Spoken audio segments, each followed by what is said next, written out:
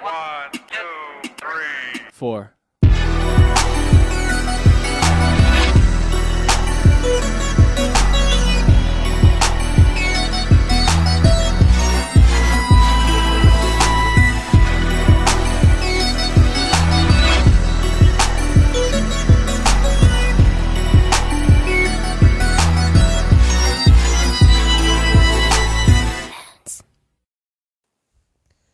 Hey, what's up, everybody? Welcome to another edition of Four Corners Podcast.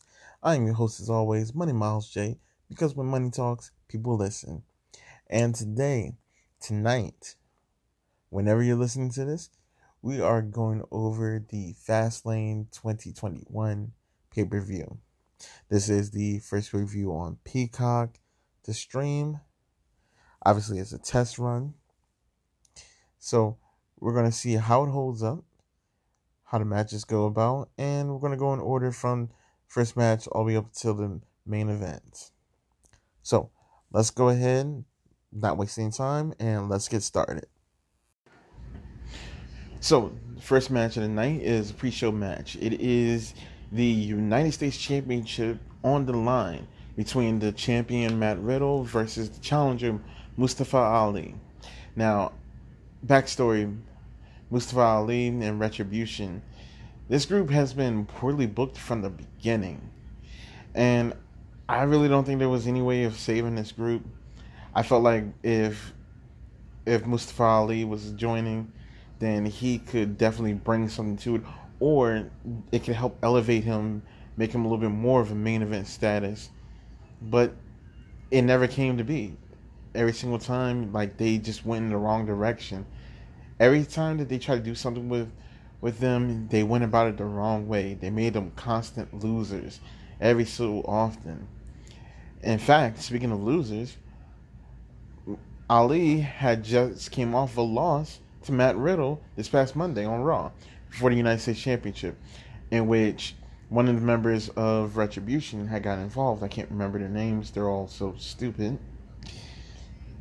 Had actually got into distracting the referee when Matt Riddle went for a roll-up or sunset flip, but Ali had quickly reversed it, and he was still distracting the referee, so it didn't work out for him, obviously.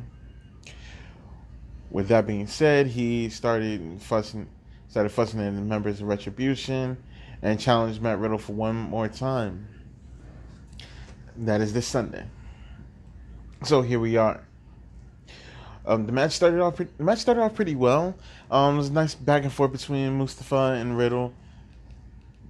There was a few spots here and there. Ali really showed off his athleticism. Like, he actually did a handspring into the corner at some points. The jumps that he went through, like, they were really good. But that doesn't mean that Riddle was a slouch. Matt Riddle bringing some of his MMA style to the ring. Like, he really is athletic, very strong, very agile. The match pretty much ended with a super bro Derek right off the middle rope, Brett's rope as we call it. At least me and my sister call it Brett's rope. Brett's rope, the second rope. And the entire match, Retribution didn't interfere whatsoever, and he still lost. Matt Riddle won and defended the title fair and square. So now, they actually, at the end of the match, he's still fussing and frustrated, and he's fussing at the group. Retribution, he starts getting in Reckoning's face. For those who don't know, Reckoning is Mia Yim. Starts getting in her face, fussing at her, telling her to get back in line. She's pretty much just had it, and she walks out. And then the other guy, I forgot his name, I think it was Slapjack or something like that, he ends up walking out. And then we have T-Bar and Mace. They both deliver a chokeslam straight to Mustafa. So hopefully this means that Retribution is done and over with. If not, at least have some of them come back and become At least repackage them, give them a different name other than Retribution. There's got to be something, like give them a clean slate. Some of these guys can really work, but they just need direction, real direction. They gotta repackage these guys, let them be these badasses, but they gotta somehow no longer use the name Retribution. They're gonna have to change up their style and just be either themselves or just kind of just get that Retribution stink off of them. But the match is but going back to the match I gotta give it maybe I'm probably gonna say a 3 out of 5. It wasn't that bad. It was pretty short. Showed off some of their athleticism. It was pretty much by the books. Not too many issues here and there. Next up, we have the Women's Tag Team Championship on the line. We have the champions, Nia Jax and Shayna Baszler, going up against Bianca Belair and the SmackDown Women's Champion, Sasha Banks. With this match, I felt like it was pretty pointless because if they weren't winning the Tag Team Championships last month, then there's no point in them winning it this month and going into WrestleMania with the Tag Team titles. Like, we really don't need that. We really need more women in the women's tag team division gunning for the title. Take for instance the women that showed up on SmackDown. Not Nia Jax, I'm sorry. I'm talking about Natalya and Tamina. Now they are a powerhouse of a tag team that could be a threat. So, but I digress. To the match. This match actually was a lot better than the one that they had last month. The last month they looked like they had never been in the ring with any of them. Nobody's been in the ring with each other. They were all over the place. It was just terrible. But this time around, it seems like they really meshed well. They got to understand each other, and it looks pretty smooth. It looks a lot better than what it was last time. There was one spot in particular, and I'm going to get to it's close to the finish of the match where Bianca Belair has Shayna Baszler up, and Sasha, and when she drops her, Sasha ends up giving her a kick right to the face, and it was a little reminiscent of when Shayna did the same thing to Asuka and put her out of commission. Finish of the match, Sasha Banks has the bank statement locked on Shayna Baszler. Bianca Belair tries to get in to stop Nia Jax from interfering. Nia Jax ends up tossing, and I mean really pushing Bianca Belair onto Sasha and Shayna, breaking up the submission hold. Sasha ends up getting very angry at Bianca, tells her to get back, calling her a rookie. And then all of a sudden we have a roll up on Sasha, and 1, 2, 3, it's over. Just like that, we have the Women's Tag Team Championships retained with a roll up. Of course, their favorite finish. After the match, we have Sasha Banks and Bianca going at each other, just fussing. And Sasha ends up slapping Bianca and leaving. Now, we've been expecting this. We've been hoping that if one of them was going to turn heel, they had to be Sasha. It only made sense. Have heel Sasha Banks go up against babyface Shayna Baszler for the Women's Championship. Now, honestly, for me, I really don't think that it mattered if we had a heel or a babyface. Like, both of these women are some of the best, most athletic women on the roster, and seeing them go at it in the main, especially if it was like the main event, like it's really worth it. It's great to see these two because they have really shown what they can do in one-on-one matches. They've gotten better in tag team matches. So to see them two working together in a women's championship match at WrestleMania is going to be huge. I really think this match is going to be pretty good. When it comes to the build-up could have been a lot better, but we still got a few more weeks up until WrestleMania. So hopefully we can build up something better. Maybe have Sasha go full heel. But all in all, I'm still looking forward to it. Now, we come to the match that I was actually looking forward to the most, which is Apollo Crews challenging Big E for the Intercontinental Championship. I was really hoping for this match to be at WrestleMania. Probably still could, but we'll see. This feud that we have here is very good. At least the build-up is. And they've been having matches against each other for quite some time. It's been Big E mostly dominating.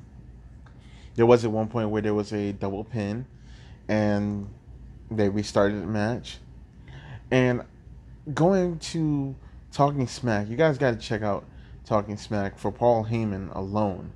He is one of the best talkers in the company, and this was a great motivational talk to Apollo Crews. Like, he tells him that you let your friendship with Big E interfere with winning, interfere with your work. Because basically, you pin the champion. That should either make you the champion or put you in contendership for the championship. There shouldn't be any rematches. And he told him that all you're doing now is just being a pretender to the throne, the pretender to Big E's throne. What you need to do is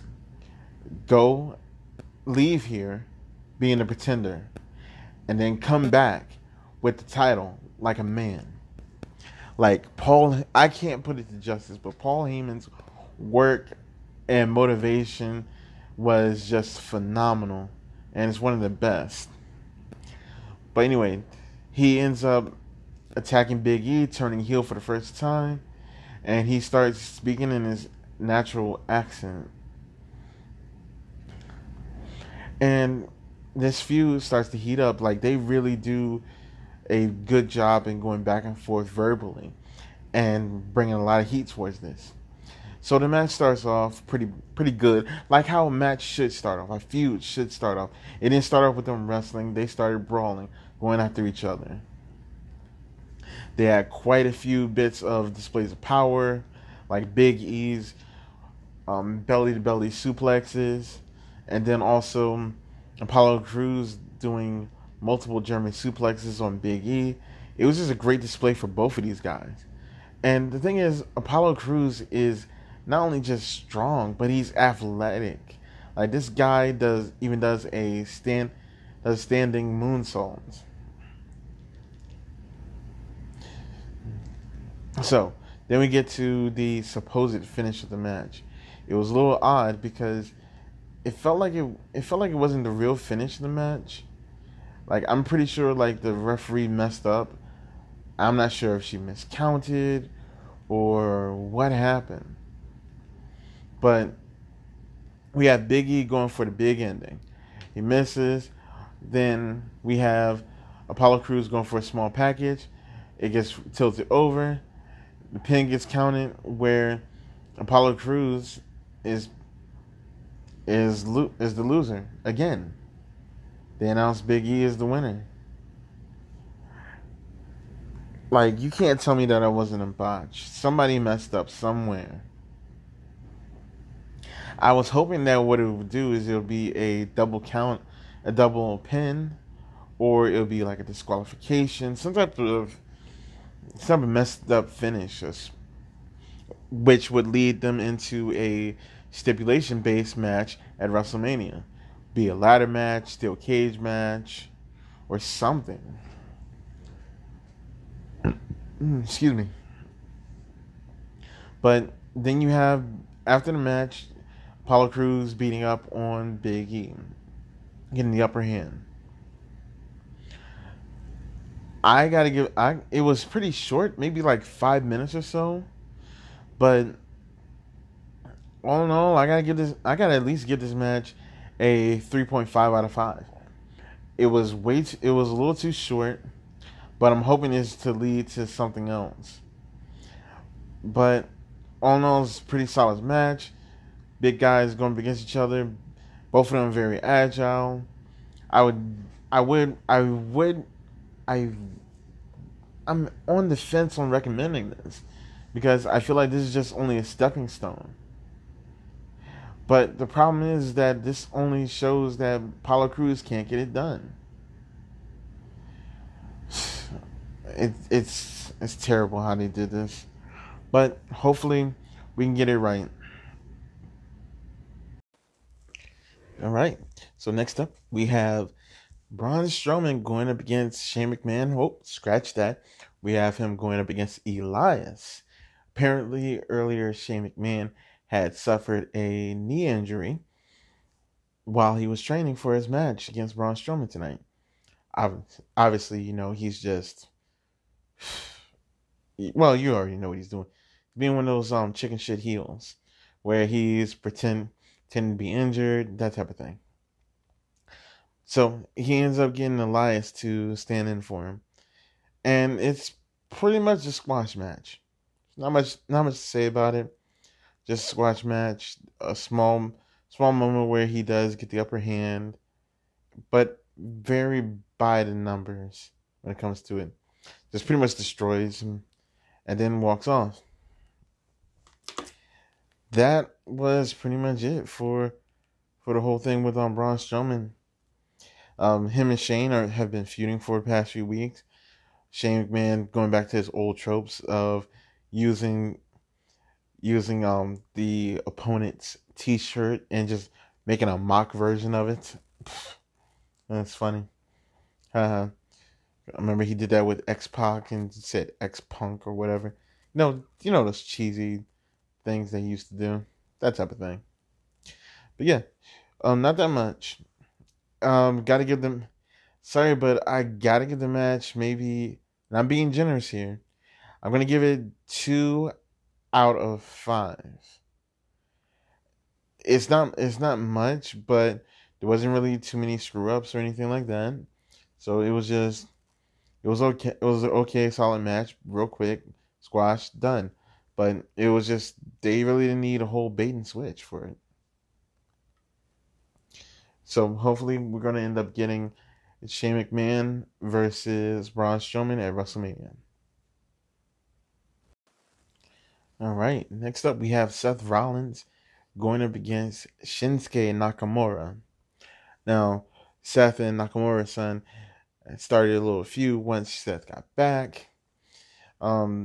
It wasn't really anything noteworthy, but all in all, I thought it would be for an interesting match between these two. Started a small feud, so here we are. The match is not too bad. Seth pretty much dominated through a majority of the match. With some small spots with Shinsuke taking over, taking control, but it was mostly Seth throughout this whole thing. Finish of the match was Seth Rollins going for a curb, hitting him with the curb stomp as usual.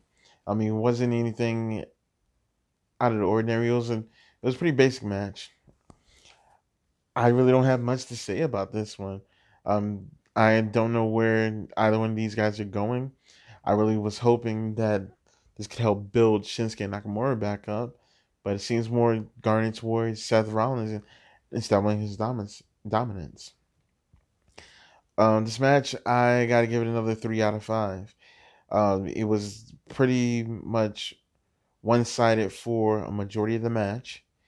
It had its moments. There was one scary spot where Seth had Shinsuke on the top rope and kind of pushed his leg and he fell. That was kind of a scary spot.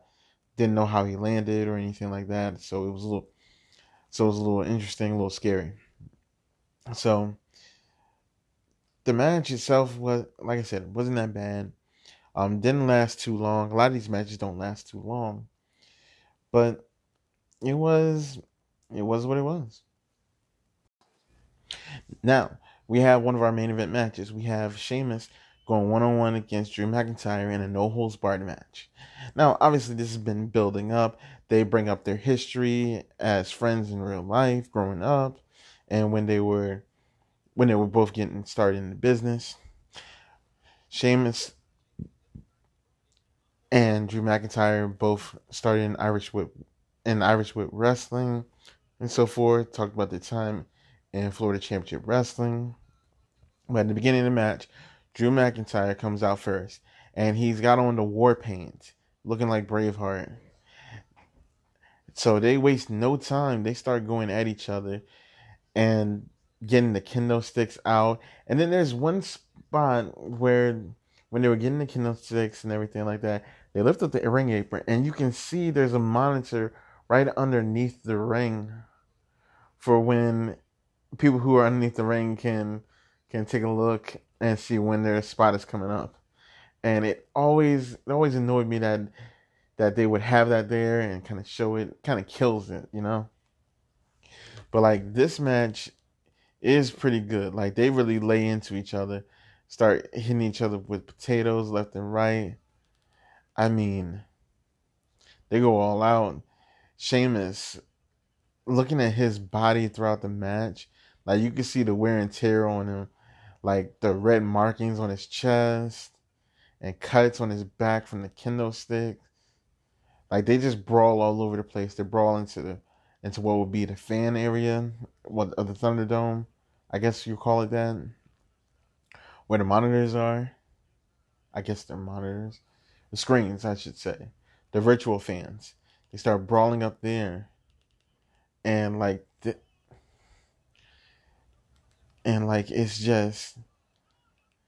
was just so intense because at one point you even had Drew McIntyre throw him through the monitors. And I just think about the fans that were actually right there when they did that. So it's kind of messed up. There's what, 2 or 4 spots for fans that are not that are gonna be missing out of having their face on screen. I was thinking, that's very inconsiderate. But he ends up finding a way to kind of trying to cart him back to the ring. They still have a bit of back and forth. Like they really go at it. There was a super um, Celtic cross through the announce table. Like they jump up from the barricade through the announce table and just making it implode.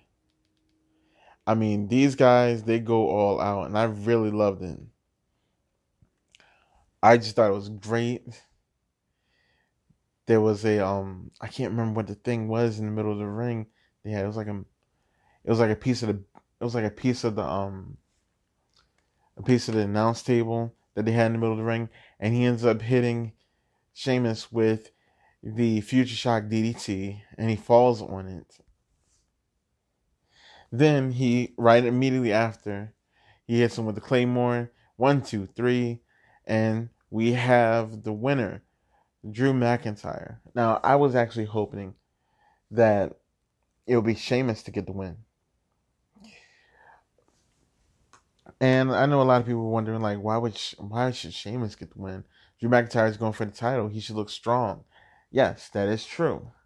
But he's already got his shot at the title regardless. Regardless of whether he wins or loses this match, it doesn't matter. He's going to WrestleMania for the title. It's similar to a situation, I think it was like 2001. I think it was like 2001 on WrestleMania, on leading up to WrestleMania 17. We had Triple H and Steve Austin going at each other in a 3 Stages of Hell match. When that happened, Austin, I guess because it was 2 out of 3 falls, it really didn't matter. But because of it, Austin lost, and it didn't hurt him in any way. because it was more of a neutral loss where they just both passed out on top of each other. But it didn't hurt Austin in any way to lose to Triple H during that night. Because either way, he was going on to WrestleMania. He was going to be fine. He was already strong. And what that does is that actually put Triple H in a spot to say like, hey, he's the champion. He won. I beat him. So I should have a shot at the title. So had this been the case where Sheamus beat Drew McIntyre goes to WrestleMania, wins the WWE Championship, then he's already got a built-in feud right there. You got Sheamus and Drew McIntyre for the WWE Championship. He already got a win over Drew McIntyre, so that'd be perfect. But they didn't seem to be thinking of that. They wanted to make Drew look strong as possible going into WrestleMania for the title against Bobby Lashley. So here we go. I really gotta give this match, I gotta give it a 4 out of 5. Like, these guys really put their all in this. They really wanted to destroy each other, and it felt like they wanted to just annihilate each other. This is what I was talking about. Whatever was going on during the Big E and Apollo Crews match, that intensity, that anger, that fire, that rage, that was this evolved. Like, they did a really good job in just showing like, hey, I don't care. I want to hurt you. Like, this ain't about wrestling. This is about me proving that I'm better than you, and I'm going to destroy you for everything that you've done. Like, it was really like a feud done really well. Now we get to the intergender match between Alexa Bliss and Randy Orton. Now, Randy Orton's been in a feud with The Fiend for quite some time. It pretty much culminated into an Inferno match in which he pretty much poured gasoline all over The Fiend and set him on fire at the end. Alexa Bliss, looking for revenge, just taunts Randy Orton, making him spit up black goo like she's Papa Shango or something.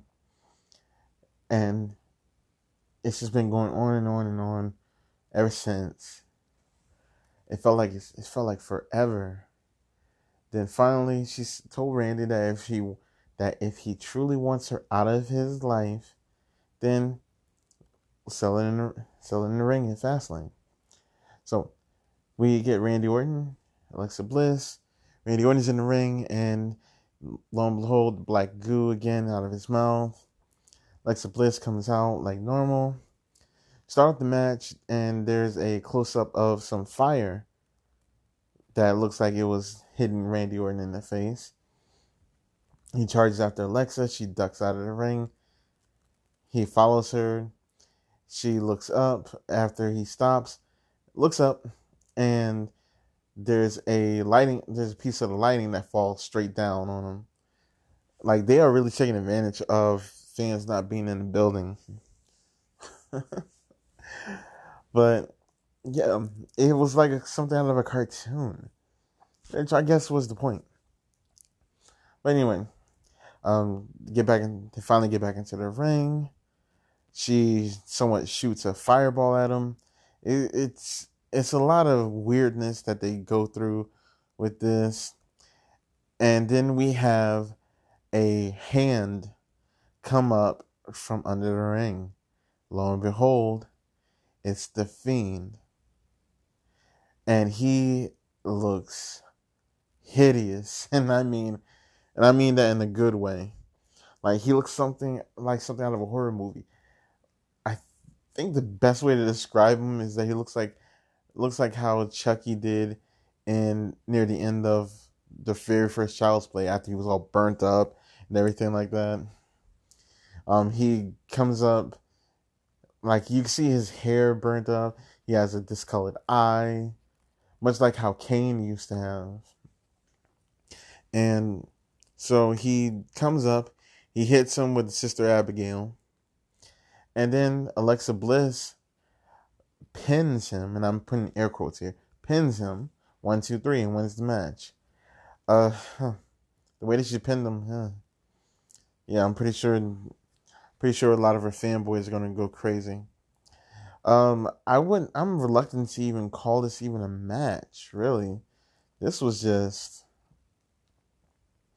I don't know what it was, but I gotta give it maybe 1 star. I seriously gotta give it 1 star out of 5. It wasn't really much of a match. It wasn't a match at all. They had little to absolute no contact whatsoever with each other. The only contact that they had was at the end when Alexa pinned him, and what a pin!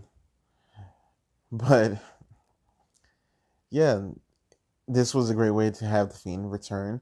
My goodness, this new version of the Fiend is gonna give me nightmares. I mean, man, they really made him look burned. This is how Kane should have looked underneath his mask. Like, it is freaky. I love I love all this work. It's amazing the amount of detail that they put into this thing.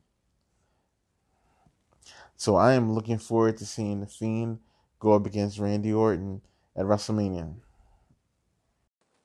And finally, we have our main event. We have Daniel Bryan taking on Roman Reigns for the Universal Championship. Winner goes on to face Edge at WrestleMania. Edge has been assigned the role of the special guest enforcer, so in case anything happens to the referee, which we all know will happen, he will be an authority. So let's see what happens. The match starts off pretty basic, where we have Daniel Bryan taking the brunt of the injuries from Roman Reigns, getting kicked, punched, and hit. Daniel Bryan has kind of a pathetic kind of demeanor towards him, which is interesting. Daniel Bryan is a badass, and people don't want to give him credit for it. But so is Roman Reigns. The thing is with Daniel Bryan is that he is a technical badass. Like, I want to describe him, compare him to like a. I don't want to compare him to a specific wrestler, but we're talking about specifically in ring work. He reminds me of Chris Benoit, Dynamite Kid, those guys from Calgary that were just technical masters. He fits right in with those guys. Like, man, you cannot find anybody else that's even close to them. But it starts off Daniel Bryan, he really does this whole thing where he's trying to irritate Roman Reigns, similar to how he did when he had a match against had his match against Brock Lesnar. But it does pay off. Daniel Bryan does get his comeback. It is a pretty good back and forth between the two. He vowed to make Roman Reigns tap out, and Daniel Bryan even said that this might be his last chance to main event WrestleMania, or going or leave, or even have a WrestleMania match. He knows he's not going to have that many left in him, so I can understand. He's thinking about his future.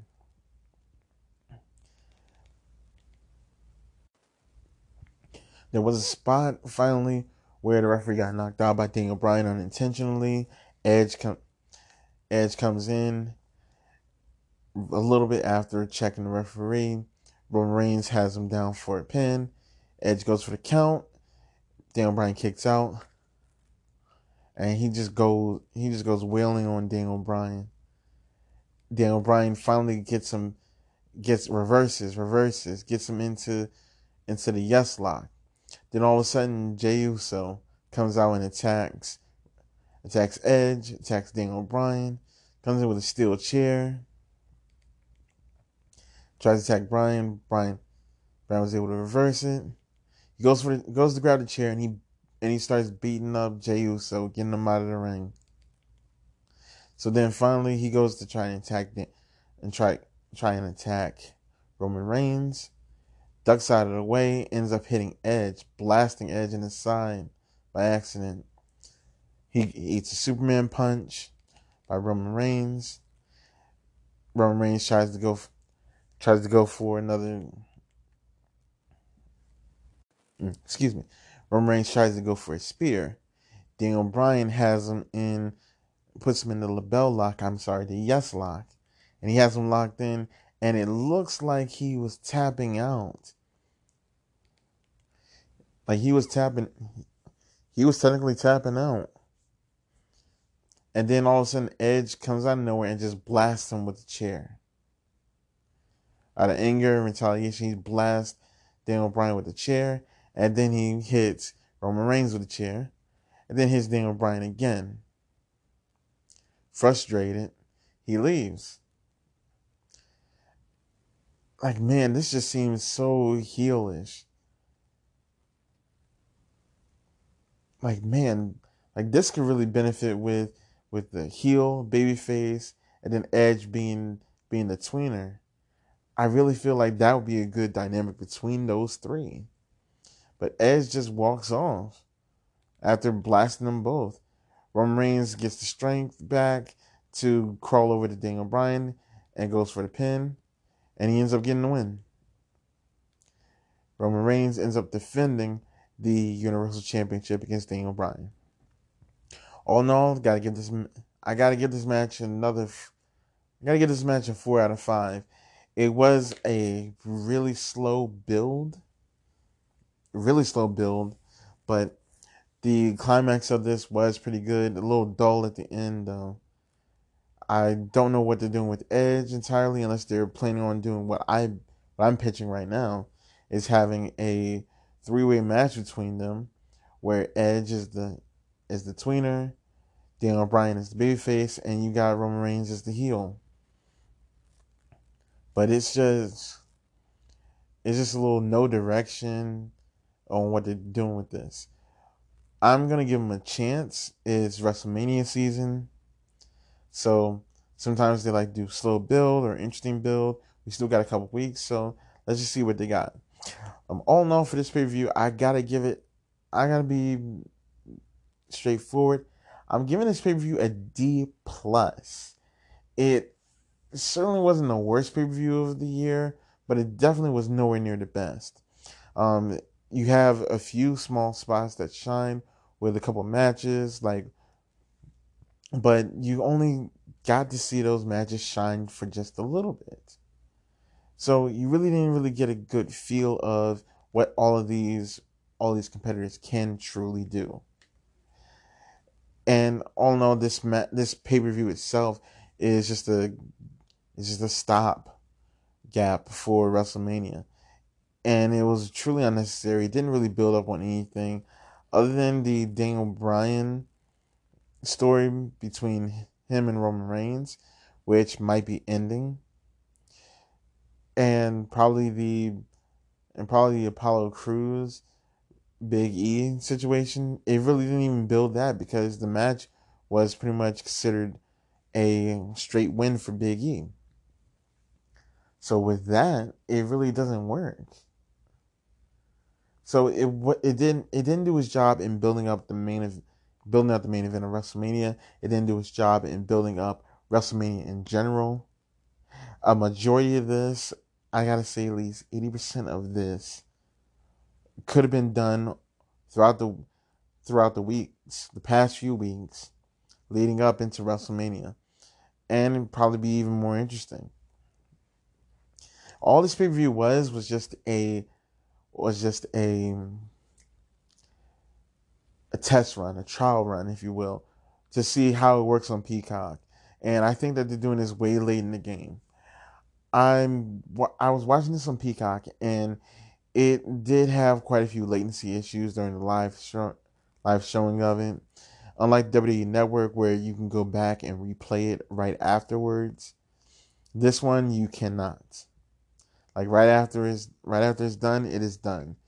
You're gonna have to wait a while for it to come back.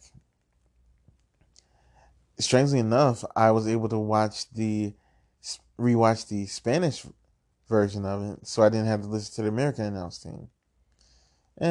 Not too bad. But I want to know what you guys think. If you guys get a chance, go to my go to my Twitter. It is at MilesJ. That's MYLESJAI. And you'll find that I put up a poll that I usually put up a poll for the review. I give it a thumbs up, a thumbs down, or just say you didn't watch it. Let me know what you guys think of the pay-per-view yourselves. If you want, give it a letter grade. Tell me what you think. In the meantime, I am still working on editing my videos for YouTube. I've been crazy busy with my work and a lot of stuff going on personally. But I'm doing my absolute best. I want to try and keep up with you guys as much as possible. I'm going to do my best to try and even get a few more wrestling news episodes. I'll be updating you guys with some more of that and my new schedule that I'm working on. All right, and that is it for the podcast. I appreciate you guys sticking with me and listening out. I want you guys to be well, stay safe, and take care.